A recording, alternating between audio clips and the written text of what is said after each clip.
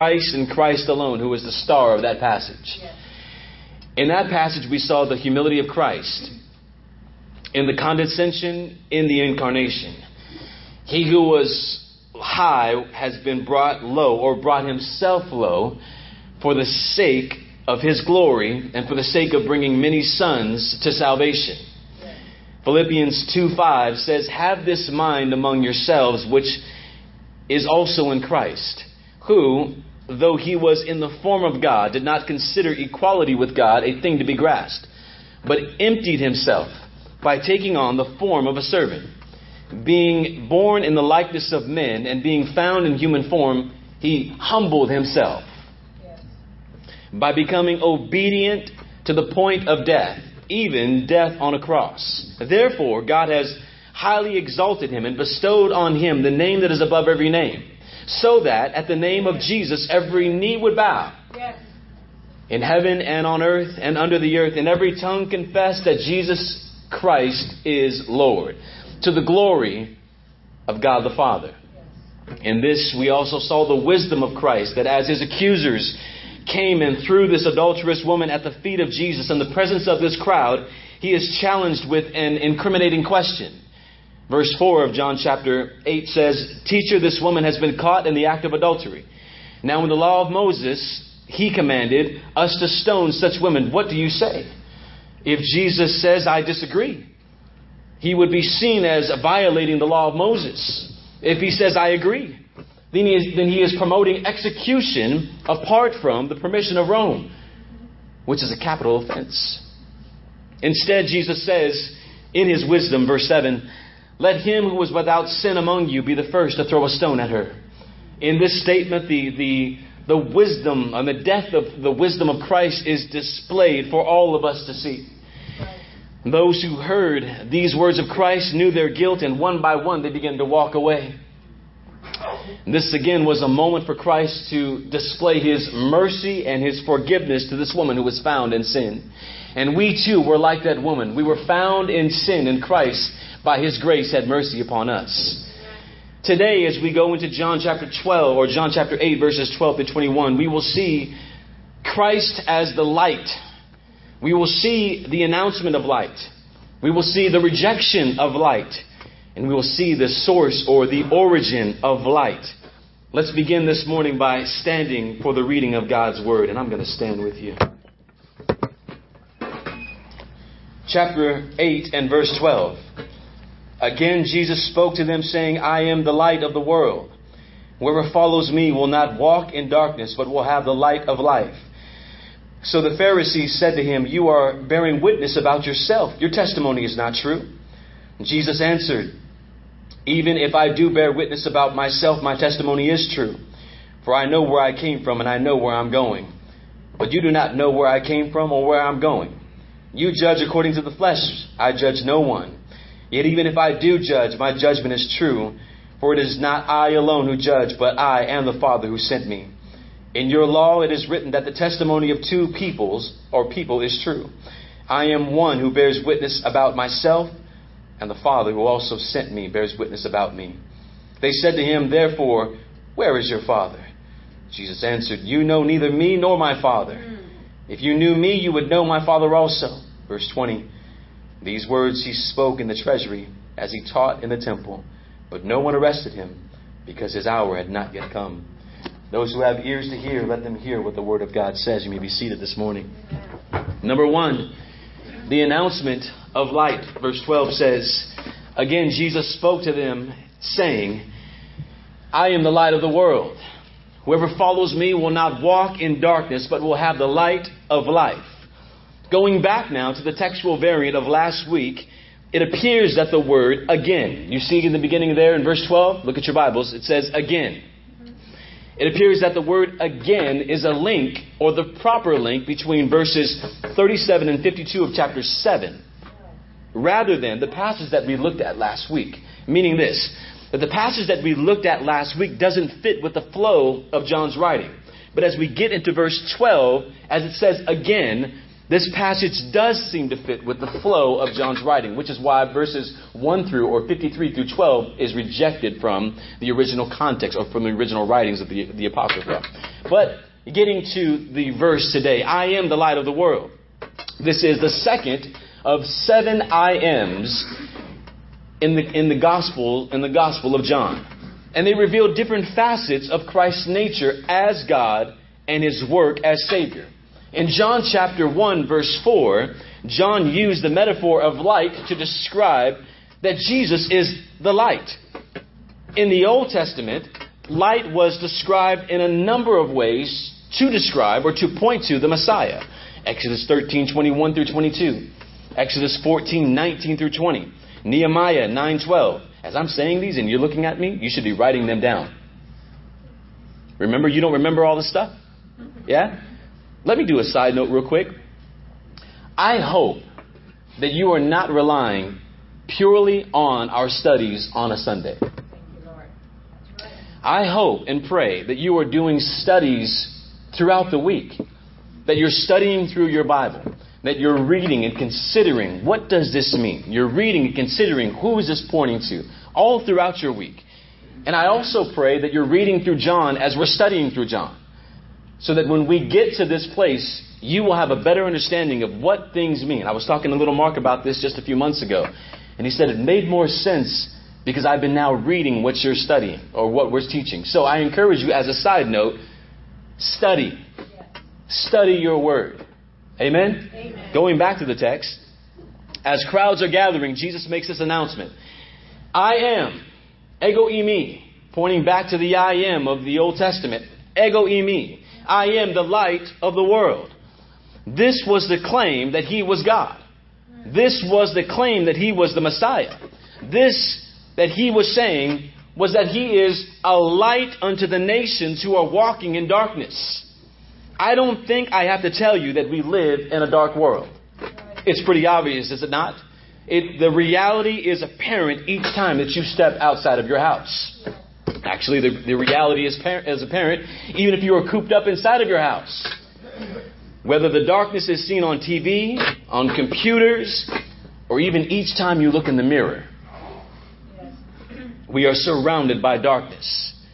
It is the dark and desperate world that each day, in this dark and desperate world, that each day lost people search for truth without the ability to find truth apart from Christ. They search, but their search will be frivolous apart from Christ. They will create their own false truths and call those false truths light. They will create their own gods that are not gods. And they will call those false gods light. But they are no light. How could they be so deceived? How could they call darkness light and light darkness? For a few reasons. Because they are depraved in their hearts and in their minds. Their eyes and their hearts are darkened to truth. In Proverbs 2:13, the Bible describes sinners as those who leave the paths of uprightness to walk in the ways of darkness. Proverbs 4:19 says that the way of the wicked is like darkness. Isaiah 5:20 says that they foolishly substitute darkness for light and light for darkness. Romans 1:21 says that concerning the wicked, they are without excuse. For even though they knew God, they did not honor him as God or give thanks, but became futile in their thinking, and their foolish hearts were darkened. They are darkened in their understanding, excluded from life of God because of their ignorance, or because of the ignorance that is in them, because of the hardness of their heart, Ephesians 4:18. As a result of their ignorance, Ecclesiastes 2:14 tells us that the fool walks in darkness because of their ignorance. John 12:35 tells us that those who walk in darkness have no idea where they're going. That's right. Amen. So it was with you. So it was with me. Amen. It was into this darkness that the Lord Jesus Christ came and announced that He is not a light, but that He is the light. Yes. I'll say that again. Yes. He came and announced that He's not a light. Yes. Rather, He came and announced that He is the light. There are not many other lights. There is only one light. And those who turn from the darkness to the light will find themselves able now, by the grace of God, to see. There is only one way. There are not many different ways. Jesus says, I am the light of the world. He does not even suggest the possibility of there being other lights. Jesus says in John 14:6, I am the way, the truth, and the life. Any other light other than Christ is no light at all. They are merely illusions. They're a mirage. They're a farce. As a matter of fact, they are the devil. The Bible says in 2 Corinthians 11:14, and no wonder, for Satan disguises himself as an angel of light. Yes. He is a deceiver. Yes. And he has given many people false lights that they go chasing after, only to find themselves in a deeper darkness. Amen. Jesus announces, I am the light of the world. Yes. Whoever follows me will not walk in darkness, but will have the light of life. Yes. Yes. Christ alone brings light of salvation. Amen. To this sin-sick, sin-cursed world. He is the one who dispels the darkness. He is the one who casts out the darkness. He is the answer to ignorance. He is the joy. His light is the joy. His light is the answer to the darkness of sorrow. Amen. His light of life is the answer to the darkness of death. Yes. Yes. Yes. We would think that those who are walking in the light or in the darkness would flock to the light. Why would you not want light? That they would come running to the light and rejoice that they can now see. But how can the blind man make himself see? How can the blind man say, yes, I need light, unless someone shows him first that he is blind? Right. You can shine a light in the eyes of a blind man all day and there will be no squint in his eye. Because he's blind. That's right. It will take a removal of his blindness in order for him to see the brightness of that light. Amen. Amen.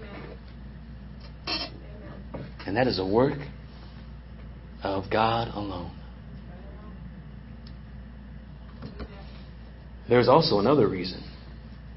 Although the sinner may have heard which direction to travel in order to find light, the Bible says in John 3:19, this is the judgment, that light has come into the world and men loved darkness rather than the light, for their deeds were evil. So they are depraved, number one, and then number two, they love their darkness. They love their sin. Even as we speak the gospel and as we preach His word, many of the things that are sinful in our lives, we are hiding from the light as the gospel is being shown on your life. We take some of our sins and we hide them in our pockets so that God would not see them. Because we love, we cater, we caress, we pet our sins.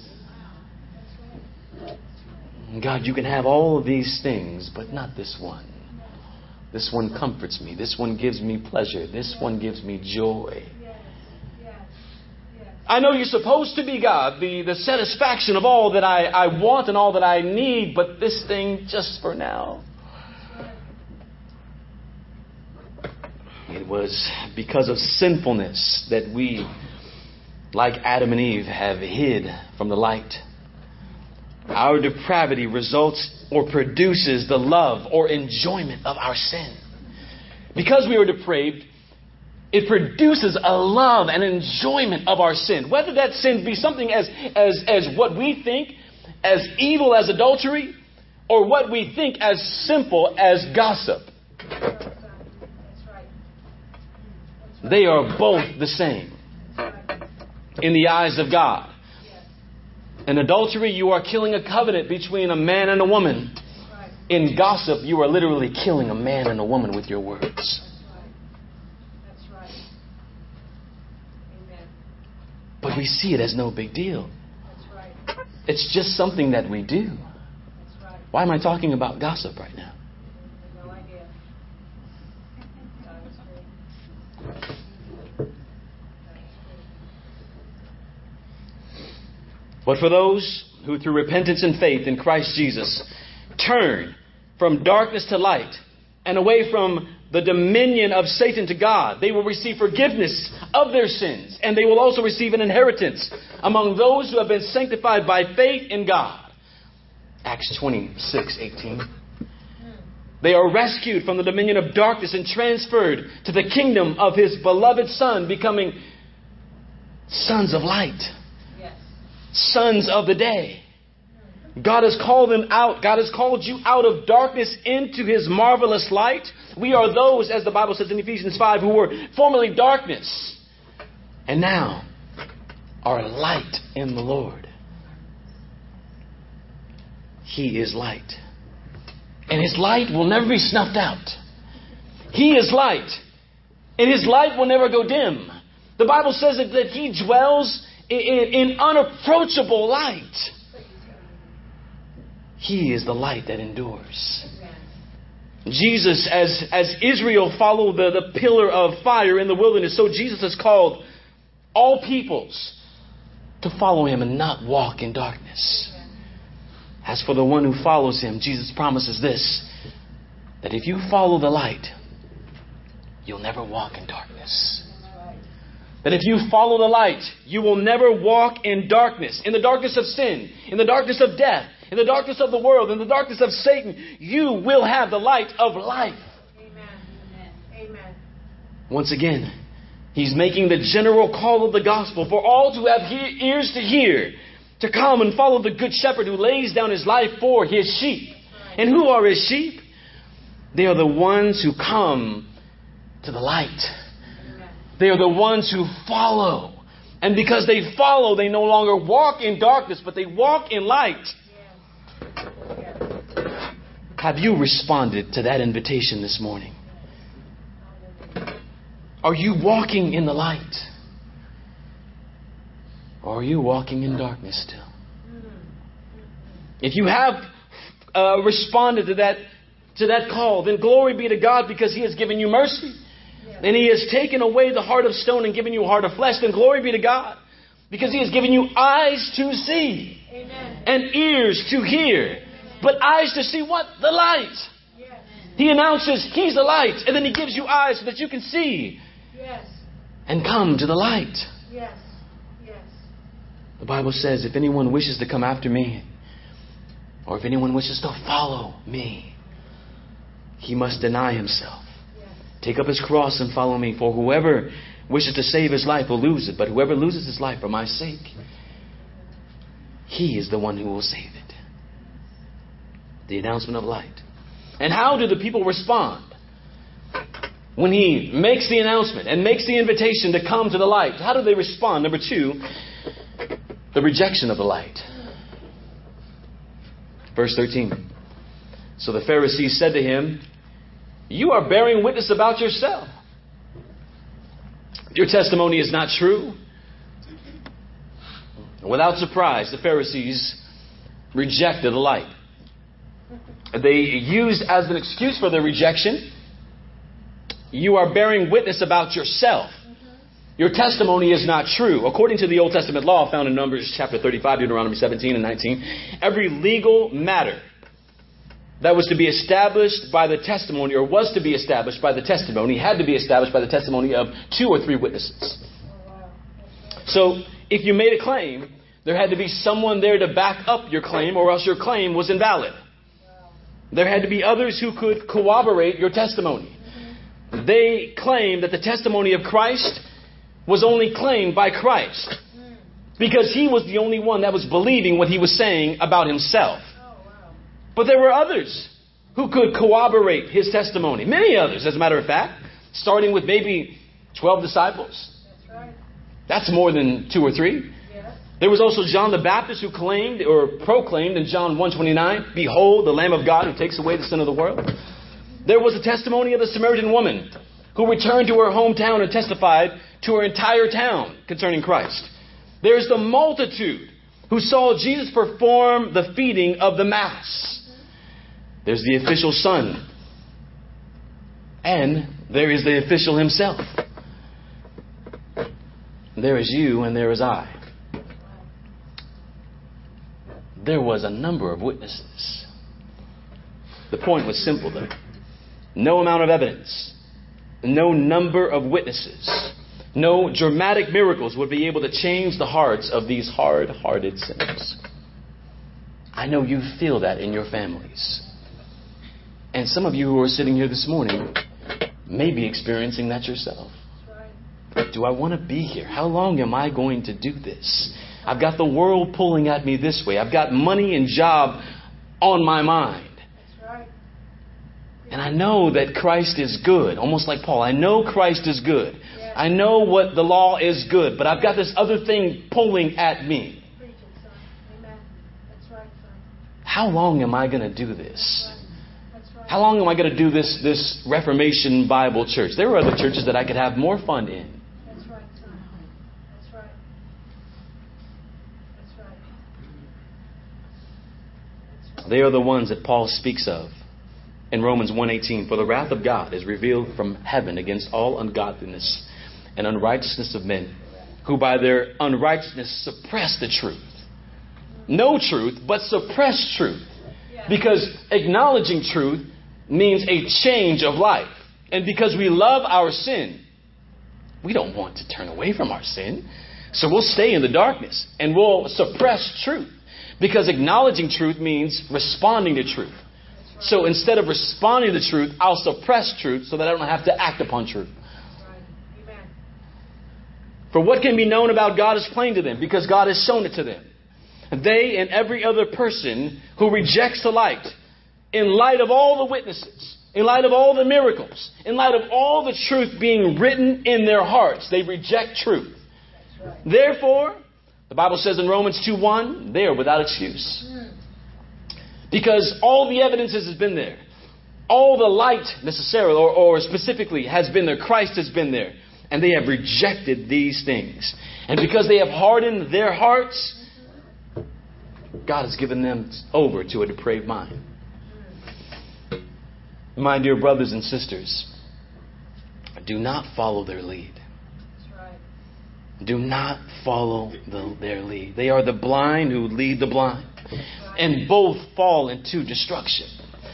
They are the blind who lead the blind. Do not harden your hearts this morning. Do not reject the light. Do not turn away to your own way. There is only darkness apart from Christ. There is only destruction apart from Christ. Do not turn away. Do not reject the light. It will be devastating for you. It will be devastating if you reject the light. I recognize that this narrow road that you are on is difficult. But look around you, brothers and sisters. You're not alone.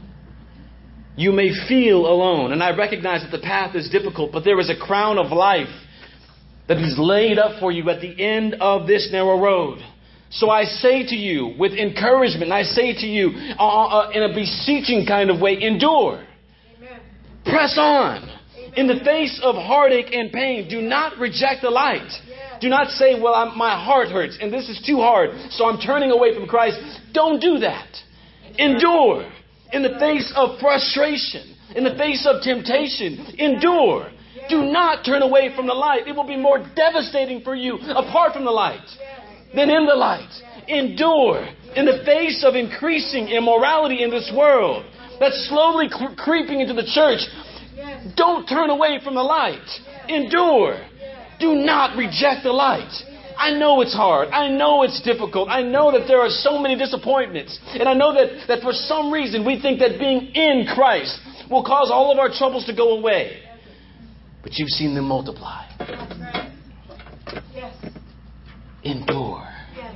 Endure. Yes. Keep running. Yes. Keep pressing on. Yes. Don't turn back. Yes. Don't reject the light. Yes. It's worth it. Yes. He's worth it. Hallelujah. Hallelujah. Thank you. I'm reminded of Romans 8:35. Who shall separate us from the love of Christ? Shall tribulation or distress or persecution or famine or nakedness or danger or sword? No, verse 37. In all these things we are more than conquerors through Him who loved us. For I am sure that neither death nor life nor angels nor rulers nor things present nor things to come, nor powers nor height nor depth nor anything else in all creation will be able to separate us from the love of God in Christ Jesus our Lord. It's amazing when Paul goes off on tangents. It seems like he just breaks out into a praise, and when he does, he becomes even more theological. Even more praise of God comes out when he just seems to go off and on a preach. Endure. And for those who are rejecting the light, repent. Turn to Christ.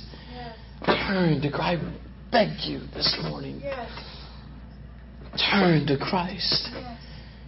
From the youngest to the oldest in here. Repent and trust in Christ. Turn from darkness and walk in His light.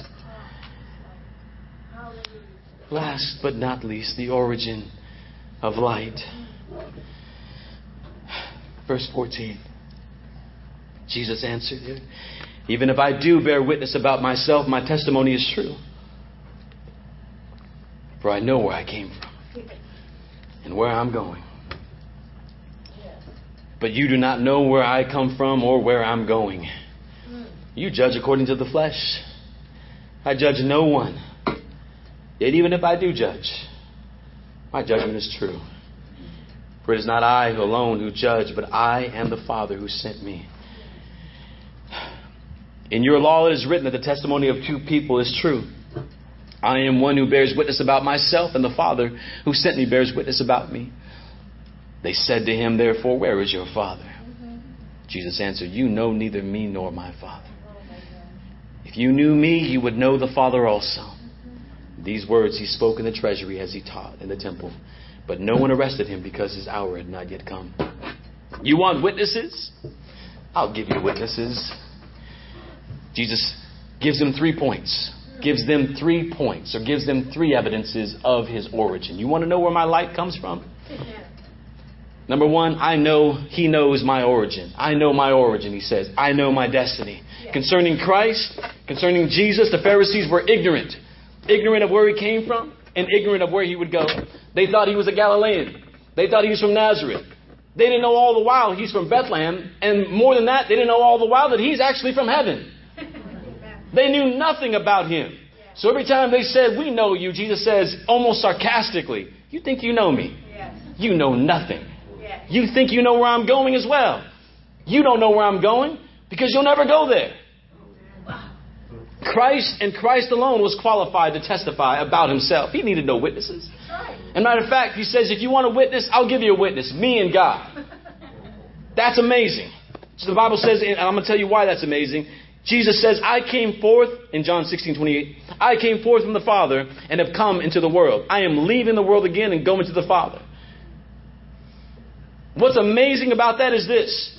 Jesus is saying, you are judging according to the flesh. You're judging based upon what you see. You're seeing a man, flesh and bones. You're seeing what the Bible says, a man that had no physical appearance that would attract people to him. But I don't judge people the way you judge people. And even if I did judge people the way you judge people by the flesh, I still would be right. Imagine that. How deep he's saying. He says, I don't judge people the way you do. But even if I did, I would still be right. Because I'm the only one qualified to judge. I could look at you and judge you according to your flesh, and I would still be right in my judgment because he is God. Because I am God. Yes. But what makes his statement so amazing is this. Jesus says in verse, even if I do bear witness about myself, my testimony is true, for I know where I came from and where I'm going, but you don't know where I come from or where I'm going. Why is that so amazing? Because he says this. For it is not I alone who judge, but I and the Father who sent me. Number 1, I know my origin. Number 2, I share a divine nature with God. That's amazing to say in front of these people. He says, I and my Father judge. What is he doing? He's making himself equal with God. He's saying, I and my Father both judge together. And our judgment is true. The audacity of this man, who they were judging according to what they saw, to say, me and God are the same. Can you imagine? How would you respond? You might have been one of the people who picked up stones along with the Pharisees. This man is claiming to be equal with God. He says, my Father is working until now, and I myself am working. We're working together. Yes. We are one. That's right. Amen. Jesus' testimony was true. And they wanted to kill him every time he spoke. Jesus also then finally points to the law of God and says, in your law it is written that the testimony of two people is true. Now here's your two people. I'm one who bears witness about myself. Oh, you want another one? And the Father who sent me who bears witness about me. There's your two witnesses. Me and God. Finally, Jesus calls on God to validate his claims. So I know where I come from. I know where I'm going. Me and the Father are one. And if you want another witness, he's the other one. Amen. Can you imagine the guy? Once again, this did not satisfy the Pharisees. And here's their question. Where is your Father? Now, this may have been a poke at what some believe to be a running joke through the life of Jesus, that he was an illegitimate child. It was possibly an insult toward Christ. In any case, the reply of Christ is simple. Verse 19. You neither know me nor my Father. That's right. If you knew me, you would also know my Father. Now, what about you this morning? Do you know him? Have you, by grace and faith in Christ alone, been brought into the light? If you have, then you know Christ. And if you know Christ, then you know the Father, because they are one. Have you turned from darkness? And have you turned from sin? Have you trusted that though your sins were as scarlet, through Christ you have been made white as snow? Carefully examine these questions concerning yourself this morning as we prepare to fellowship with the Lord at his table. Consider, examine yourself concerning these questions. Let us not be so quick to assume that we have done all these things and rush to this table to get it done with. That's right. But let us, with humble hearts, ask God for mercy Yes. and praise him for the forgiveness that he offers in himself. Amen. And if you have, then you are now in Christ. And because you are in Christ, you have been baptized in Christ. Because he lives, you too will live. Yes. You have been baptized also into his body. Yes. You have become one with those who are standing beside you, Amen. sitting beside you, in front of you, behind you, across from you. And being convinced of this truth, you have become members of the local body. Amen. If that's you this morning, then I welcome you to the Lord's table. If you are a member in good standing, come and fellowship with the Lord, with the light of the world. I'd like you to also do something else today. I was listening to one of my favorite ministers. His name is Alistair Begg. And he says in his Scottish accent, where are all the people going? There's a rush to get out of the church. As soon as church is over, they rush to the doors. Where is everyone going? Let us consider the word of God as it was taught this morning. And I began to think, he's right. Where are we going so fast? Where are we rushing off to? As the word is concluded, as it has just been, let us consider what has just been spoken from his word. And let us ask him to make those things true in our lives. Let us not partake of the Lord's Supper and give our offering and rush as quickly as we can to beat everyone else to the restaurants. But no, let us consider what God has said in his word this morning. Let us ponder on these truths. And let us ask him to make them real in our lives. Let's stand.